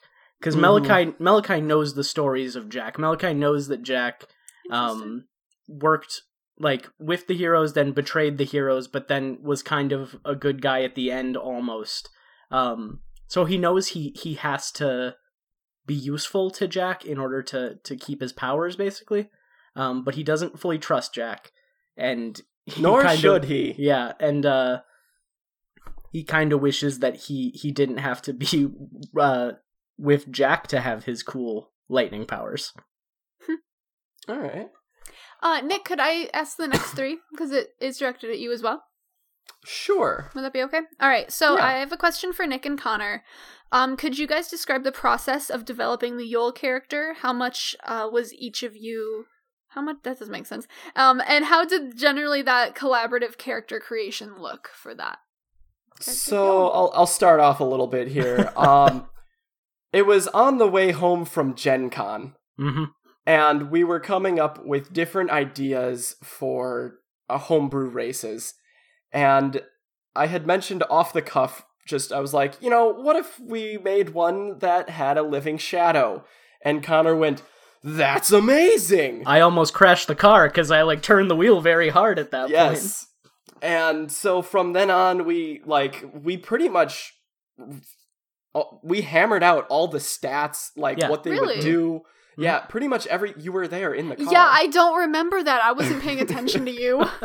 But, that was that's pretty much when it happened, of creating Shadowbound as a concept. For the campaign, kind of created a couple more thematic things, such as the non-aging, because I wanted to work in the idea of there's babies, there's elderly people that are never going to age, they'll never die, and they're sitting there with liver spots and brittle bones, and they're just please kill me, but they can't. Well, unless somebody killed them. But as soon as you brought up the no aging thing, I knew I wanted to play a kid or a teenager or somebody who should not be able to age. Right. What a terrible time to be stuck in. Right? Zits every single day. And all those hormones. Yeah. Ugh. Always feeling weird about yourself.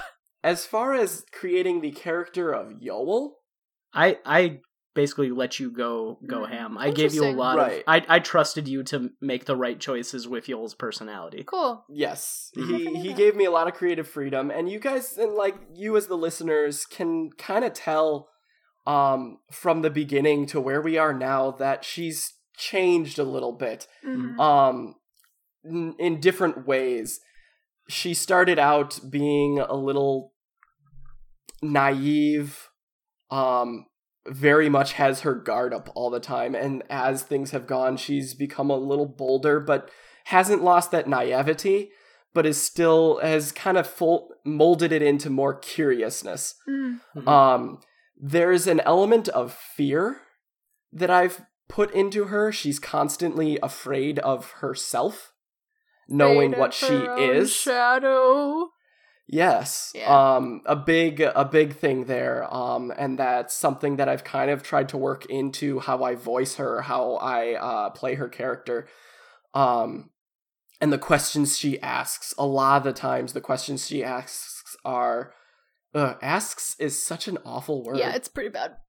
Same thing with mass. Any SKS. The- What anyway. The questions she poses. The questions she poses. That's still bad. Just complete the sentence. These questions are more along the lines of wondering about them because is there a way that they could hurt her or she could hurt them accidentally? Like, she does not want there to be hurt, Yeah. basically, because she's seen so much of it being around Malachi for so long.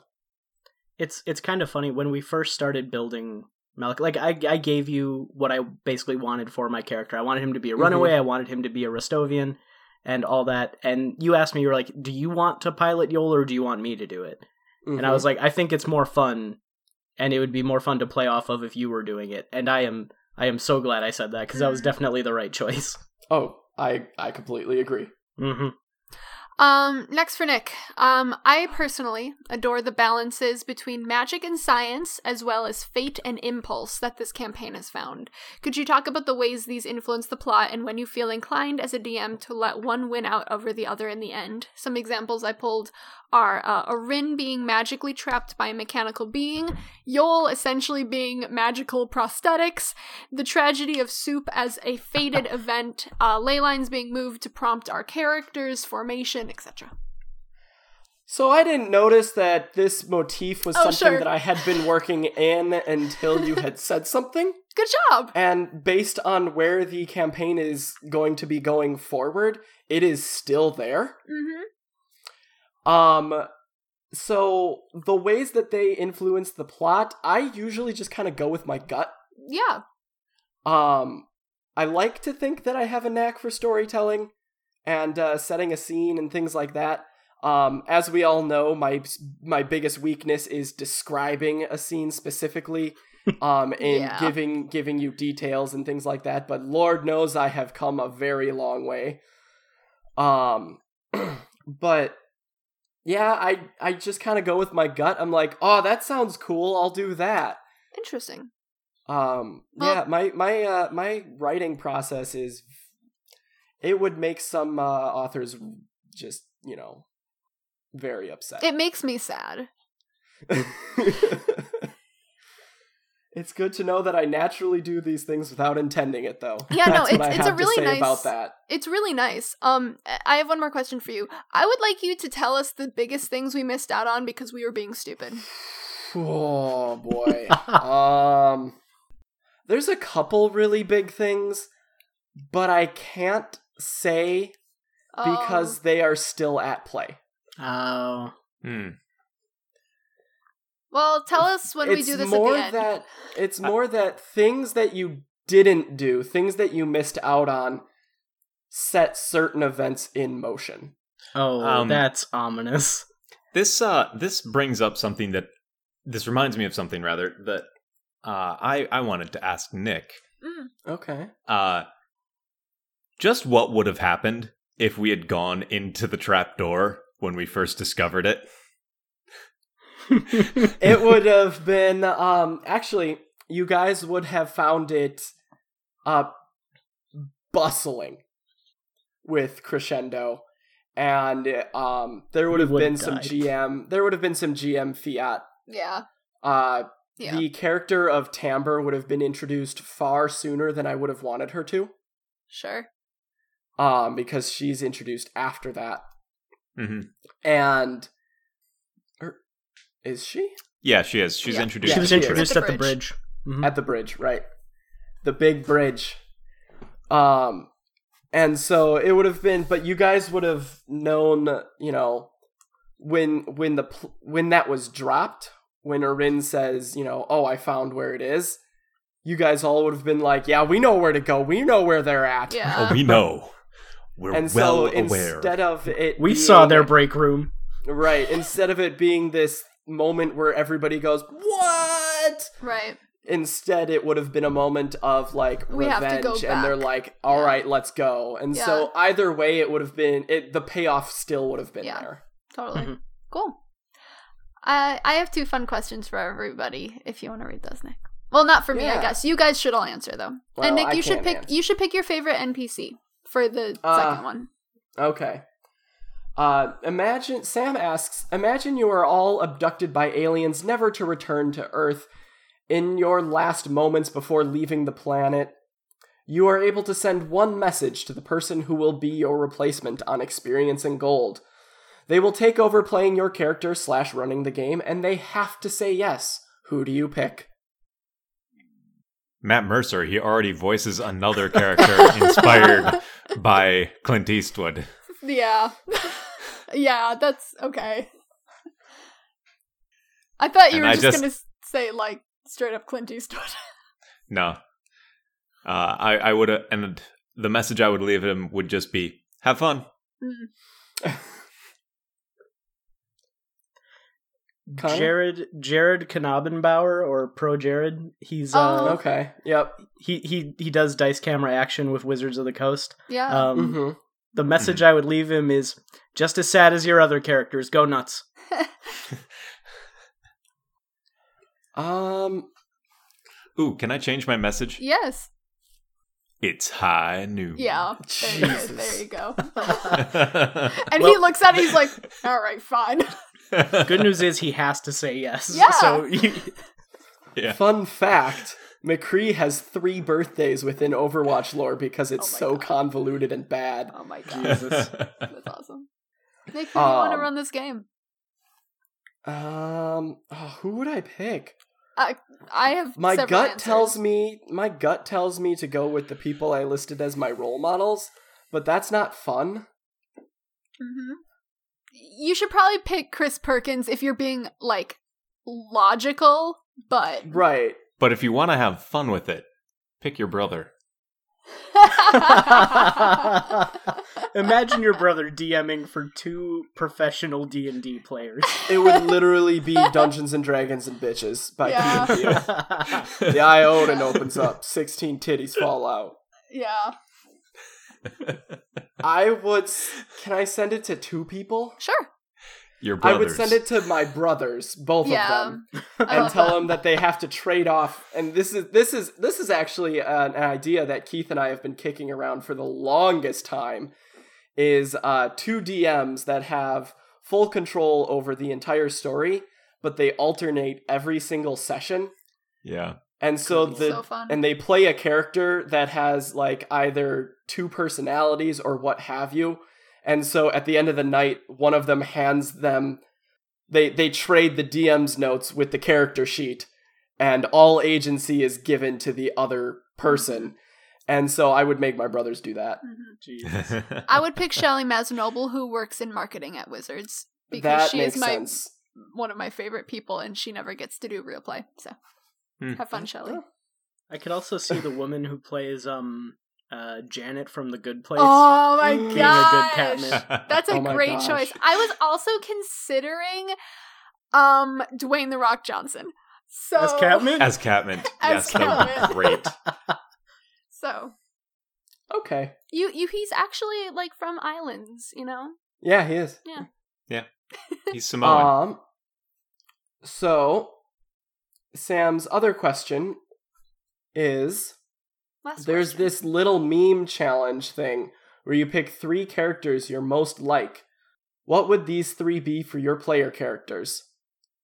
You know, For like that player grid? characters? You know that grid where it's like split into 4, and it's like, Yeah. what 3 characters are you? And I am, I'm Jordy from Stand By Me, and Mrs. You as a person? Belcher. Yeah, I'm Mrs. Belcher, and I'm also the saleswoman from The Office whose name I can't remember. What would you guys be as your characters? And Nick, if you want to pick your favorite NPC. Yeah. I've got one. I can answer this one easily because I've put thought into it. Mm-hmm. I'm going to go with Lucian. Okay. Lucian is a blend of the Doctor, specifically David Tennant's Doctor from Doctor Who, the main character from Tales of Vesperia, named Yuri, because there's a lot to him there. And lastly, the final character would be a little bit of, I forget his name. From what? I don't even remember. Maybe I only had 2. Because those were the 2 that influenced the most. Oh, Captain Picard. Nice. Okay. Because of all of his, with Captain Picard and specifically Tennant's Doctor, there's a lot of human beings are better than this. Like, we can rise above, there's, infinite potential. And so, the whole, amazement with the infinite possibilities of things happening and things that the infinite possibilities of potential is really drawn from Picard. The entire idea of the very good person who goes around and does good things, but on the turn of a dime will just, has no qualms with, roasting an entire, let's say, Sahuagin hatchery. Will do that without even thinking about it is very much borrowed from the Doctor. And that's also Picard So, a little bit. a little Picard's bit a little Picard, vicious. I've got my 3. Oh, I've also got my 3, and I'm actually also I was going to say Captain Picard. I love it, y'all! But Pariah takes something else from Picard. Pariah takes the diplomat aspect of Captain Picard and just kind of runs with that. But then he's also got Han Solo. Yep. Love Definitely. that. First, Han ask Solo. questions later. Shoot first, ask questions later. A scoundrel with a heart of gold.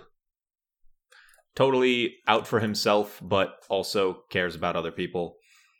And then the last one is the man with no name. And the last one is the man with no name. Those are great. Same kind of character. Will help people, but also sometimes the best way of helping people is killing the bad guys. Mm-hmm. Even if it's in cold blood. Mm-hmm. I love that you had sci-fi, western. Yeah. It's really good. Connor? well, all 3 of mine are cartoons. Good. 2 of mine would be cartoons. Malachi to me feels like a weird mix of Disney's Hercules. Yeah. When he's a teenager. Yeah. Yeah. Okay. Yeah. And then early when he's, gone 0 to hero. Okay. Just like that. Old Joseph Joestar from JoJo's Bizarre Adventure. I could see it a little bit. Yeah. A little bit. And then Sypha from Netflix's Castlevania series. I have to watch that. I haven't watched that yet. Is that for Yoel? That's for Yoel and the studious smartass magic user. Yeah. After watching that quickly became an inspiration for how I treat Yoel a little bit. Mm-hmm. Oh, Sypha was great. I will fantastic. give you one other that I think Yeah. really plays well with Malachi. Mm-hmm. Sokka from The Last Airbender. Yeah. Yeah. I like that. That's Sokka. Okay. Mm-hmm. Boomerang, no. See, there He's were very a lot. much Sokka. There's a lot of all my characters are very heavily inspired by whatever media I'm absorbing at the time that me I'm too. creating them. Yeah. I think that plays into almost everybody. Yeah, it's nice. Yeah. Whatever you're into at the moment kind of bleeds into whatever you're creating at the moment. Yeah. I mean, Yoel is named after a Dark Souls NPC, so It was actually a guy, but yeah. Yeah, well, whatever. it sounds more like a girl's name in a fantasy setting. So.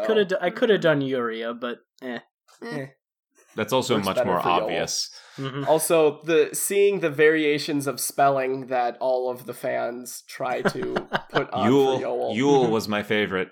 Yule was Yule good. log. I Yeah, also Yule love log. IAOEL or something like that. I was just like, oof. They're right in line with how Connor butchers Akisix. But anyway, Akisix? Akisix, fun fact, is the name of the weapon that the final boss uses in Fire Emblem 7. Really? 7? It's either 6 or 7. I forget which one. The one with Roy.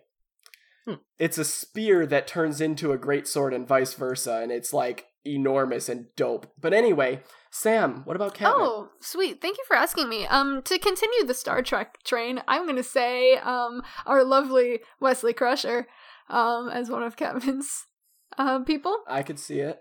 Overeager, annoying. Shut up, Wesley. Definitely some Louis Belcher in there. Scheming, tiny, Yeah. and of course Stuff on her head. Yeah, seriously. Stuff on her head.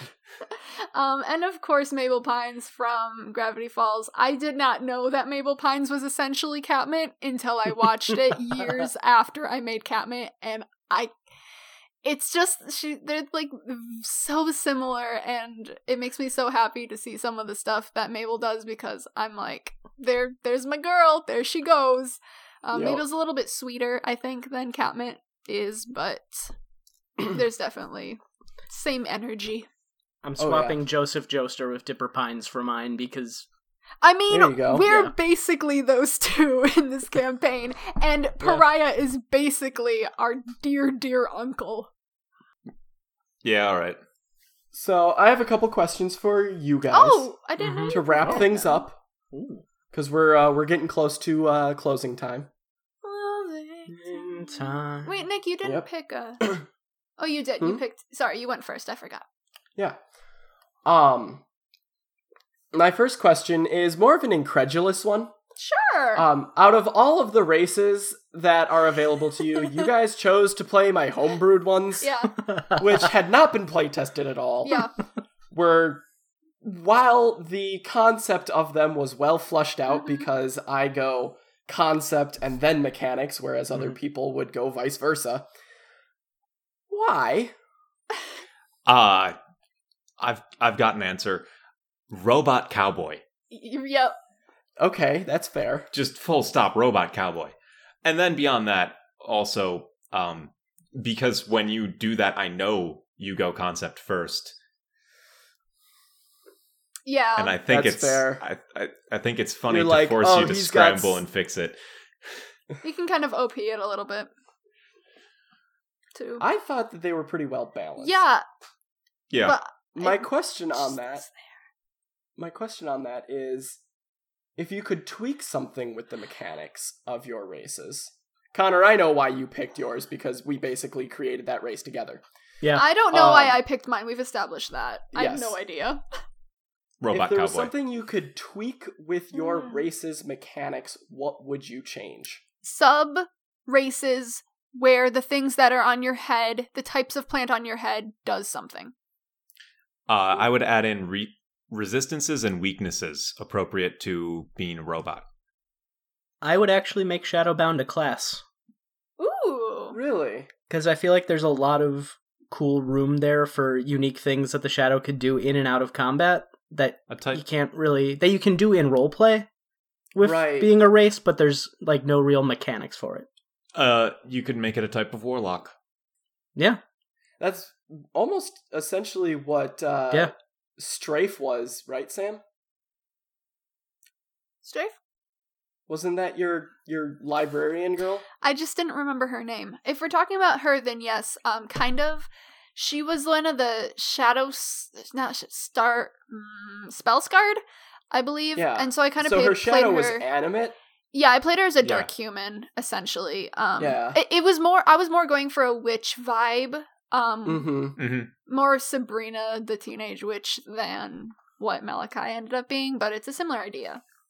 Gotcha. Yeah. And as far as resistances and weaknesses, I mean, like, weakness to lightning, but resistant to, like, poison. Yeah. That kind of an Okay. idea. Okay. Just to add some flavor to how he takes damage and Right. like a mechanic flavor. Right. Oh, Okay. I thought of another character that Okay. Cat We've movie. moved past that. I'm sorry. Kaylee from Firefly. There you go.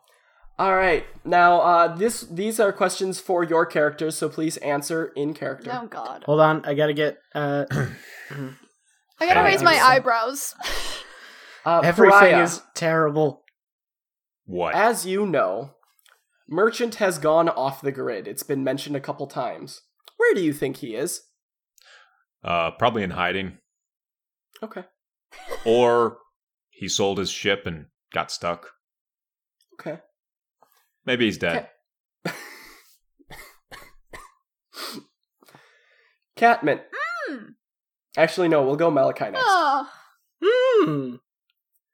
If you were offered mechanical legs, or something that would allow you to move with them, courtesy of a Rin, would you accept them? Why or why not?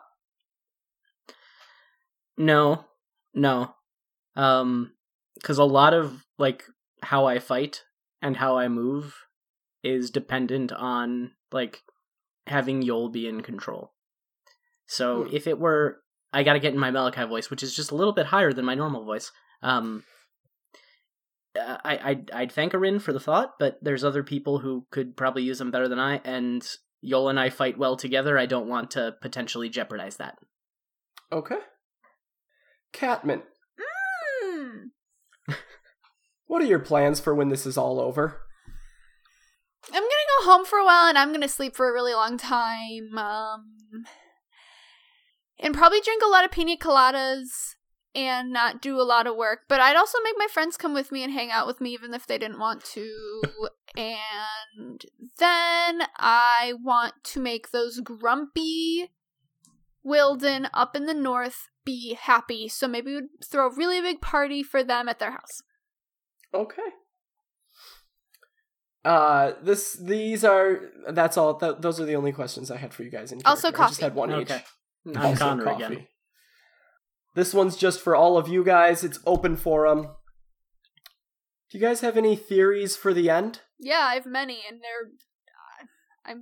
I don't want to Do guess. you want to share? I don't want to guess because, like, every time I guess the ending of something, either I get it nailed on the head or I'm 1000% wrong, and then I'm bitter that I wasn't right. Okay. I have some theories that have to do with the ley line and time travel. Okay. Pariah? Keith? My theories are... I've got a few, but I think that my number one theory is that we're going to lose. Interesting. Okay. Oh. We're going to lose, and then have to come back from that. Mm-hmm. Okay. I like that. Interesting. I mean, you guys already lost. Yeah, we're we gonna got our lose asses bigger. Kicked. Can We're we gonna lose lose bigger? Yes. Well, I mean, allowing the scarred man to undergo his apotheosis is part of the plan. Yeah. Which is where It's a you bad guys plan. done goofed Yeah. with this most recent episode. But anyway, Connor, any theories? I had theories before the last episode. My theory was we were going to kill the scarred man, and that was going to be the last episode. But you knew I was going to have Yeah. It's the classic confront the cameos. villain. You I cannot wanted have to the villain believe. yet. Yeah. I wanted to believe, though. Now that we know that, we learned that the scarred man was a shadowbound in that last Yeah. episode, right? Yeah. Yes. Okay. Yeah, I don't know what to do with that. Well, now that we know the scarred man is a shadowbound, Malachi will probably be considering the idea of trying harder to potentially find a way to reverse it. Yeah. So we Okay. can, get his shadow away from him. Mhm. I have some theories about Shadowbounds and the Machina and kind of their relationship. I think we already explained that. I Yeah. know. I think it's more than what you said. I think Do you? I think there's a final plot point that involves that. At least I don't know. And I also, what was the other thing I was thinking?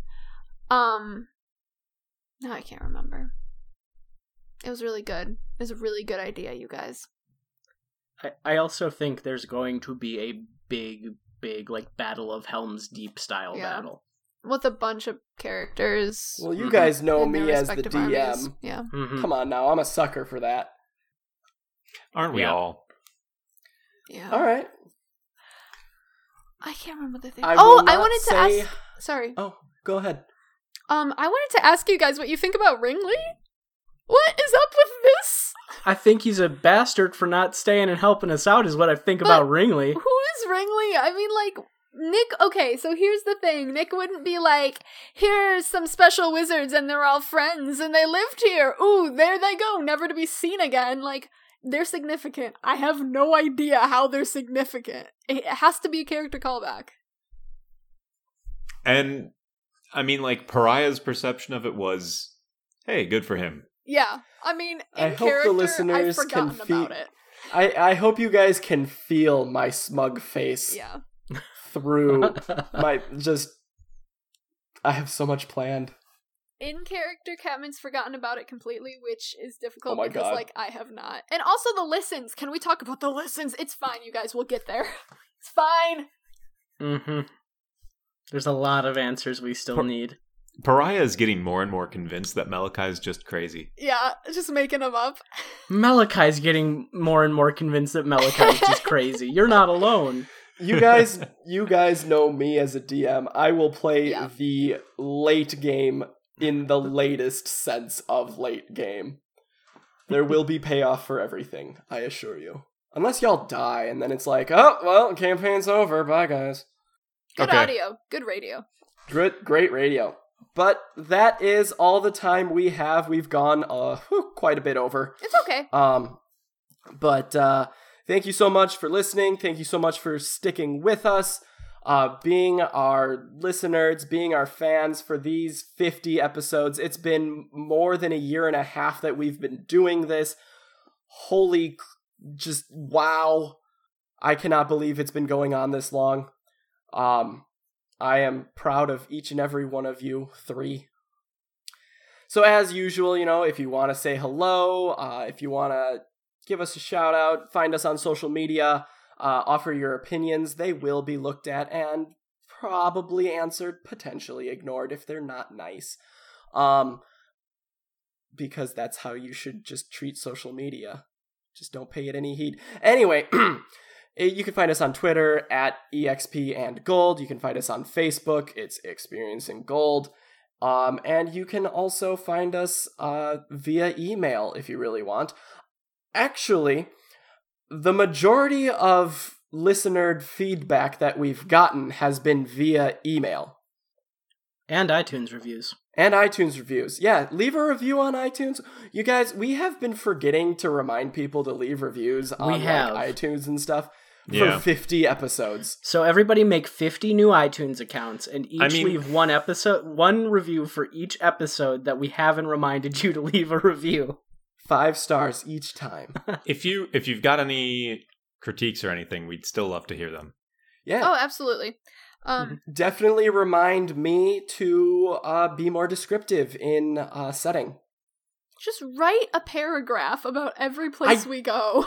Don't want to. That's how Remind writing me goes. to write down character names. Remind me to write down my inventory and the things that goes are to all affecting 3 me. of you. You shut up. Hey, It's hard I on write D- down my inventory. Yeah, Keith does a Yes, good job. It's Keith hard on does. D20 though. Or roll 20. Roll D20. 20. D20. D20. It's been a All long right. day. But until next time, we'll catch you later. Sign off pending. Bye, kiddos. Oh, hey there. What are you still doing here? Episode's over. I'm locking up the recording studio. We're done. Go home. Get out of here. What are you doing? I see what it is. You've been going to too many of them superhero movies. You expecting there to be some kind of big tease at the end credits. Got to see what's coming up. Got to find out if any of your heroes will return in a later installment. Well, I can tell you that all three of the knuckleheads what run this joint, they're gonna return. So leave, I guess. No, not good enough. Okay, let me see what's on the old schedule, and I can give you a little bit of a tease of something coming. you probably already know, but the new Bad Space Kids is gonna be coming soon for the holiday special. So that's something. And oh, would you look at that? All right, folks, keep an eye on the Experience in Gold Facebook and the Twitter, because something real cool is gonna be coming in the next couple days. Now go home already.